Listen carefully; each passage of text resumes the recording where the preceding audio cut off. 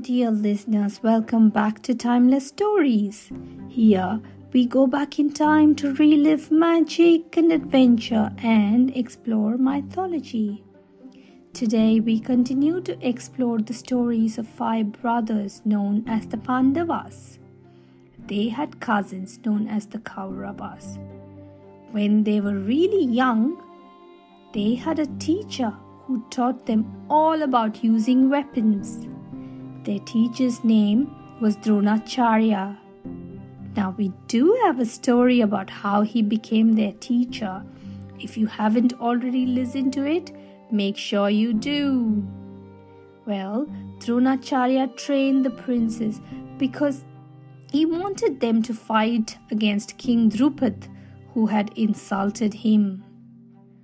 Once the princes were trained, Drona fought against Draupadi and defeated him and forced him to share half of his kingdom. Draupadi, although gave up half of his kingdom, he was really angry. He wanted to punish Drona for taking his kingdom away. So he decided to perform a special prayer with fire for a powerful son who could destroy Drona. Do you want to know what happens in this special prayer? Come with me. Come on, let's go. King Draupadi sat in front of a huge fire and performed a special ritual called Putrakameshti Yajna, which could result in the king having a son. Hundreds of priests sat around the fire and chanted holy mantras. This special prayer was for King Draupadi to have a son. The chanting got louder and louder. There were drums beating in the background. The fire grew taller and taller. It looked as if there was someone rising out of the fire. King Draupadi's eyes grew bigger in excitement. He was really hoping that this was his powerful son. The fire reduced in size, and in front of all of them was the beautiful young lady. You should have seen Draupadi's face. He had wanted a son, but here was a daughter. She was dark-skinned. She had this beauty and grace about her that had everyone around her stunned. She came out of the fire pit, folded her hands and bowed to everyone. Soon after she came out, there was another human that emerged out of the fire. This time it was her brother. So King Draupadi's prayers for a son were finally fulfilled. And the best part is, both of them were all grown up when they emerged out of the fire. The daughter was named Draupadi, and the son was named Drishtadyumna. As all fathers do, King Draupadi wasted no time in making sure that his daughter would be married.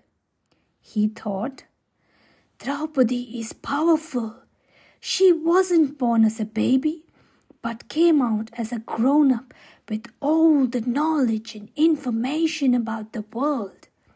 So it's only wise to set up a competition for her to choose someone to marry. So he set up an archery competition. There was a golden fish that was set up on the ceiling. It was moving in a circle. There was a plate of water on the floor reflecting the fish. Anyone who could hit the eye of the fish by looking at the reflection would be declared the winner and could marry Draupadi. What a difficult competition! Have you ever tried archery? I think it's hard enough to hit a moving target, let alone trying to hit it by looking at its reflection. I wonder if anyone can even win this competition. The day of the competition arrived. Princes from all around the country came to the competition. This included the Kauravas, Karna among others. Remember who Karna is? He was Kunti's first son who she had to give up.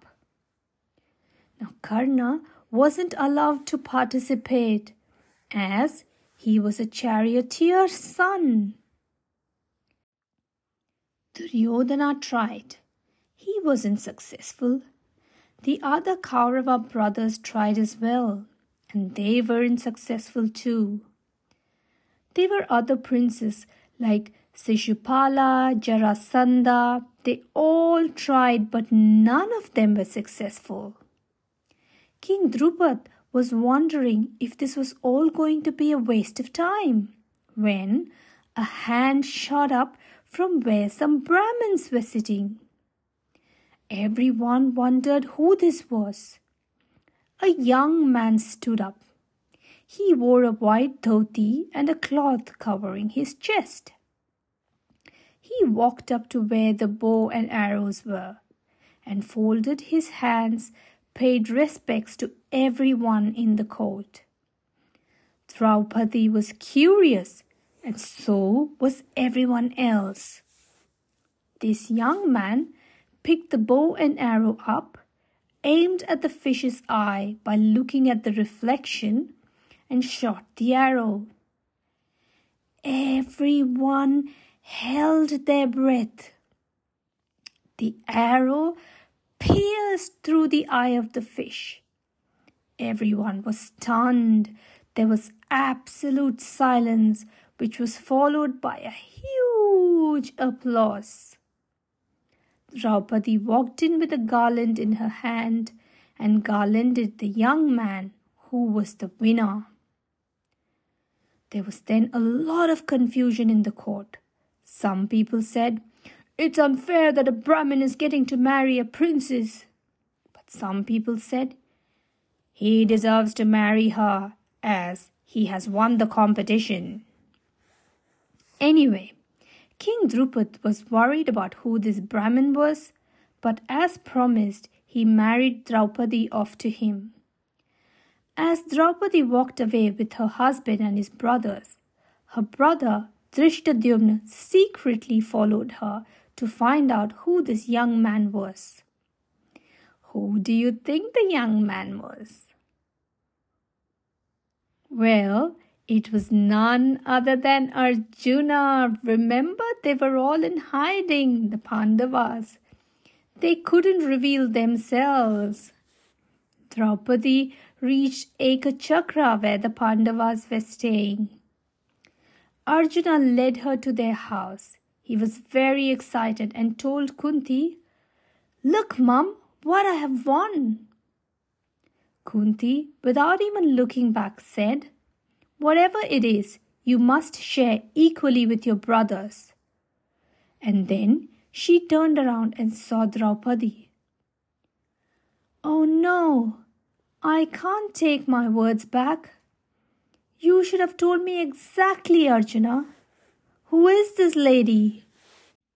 Arjuna said, "This is Draupadi, the daughter of King Draupadi. I won her in a competition. Now I must share Draupadi with the rest of my brothers." Although this was a strange arrangement, Draupadi ended up marrying all 5 brothers. Drishtadyumna came to know that the Pandavas were alive and that his sister had married them. And that is how, my dear listeners, the Pandavas had to come out of hiding. Now, there are many female characters in the Mahabharata too. But Draupadi was, I think, one of the most important of them. We'll continue our adventures with the Pandavas next week. If you enjoyed this story, don't forget to leave a rating. I'm Divya, and you're listening to Timeless Stories. Thank you for listening.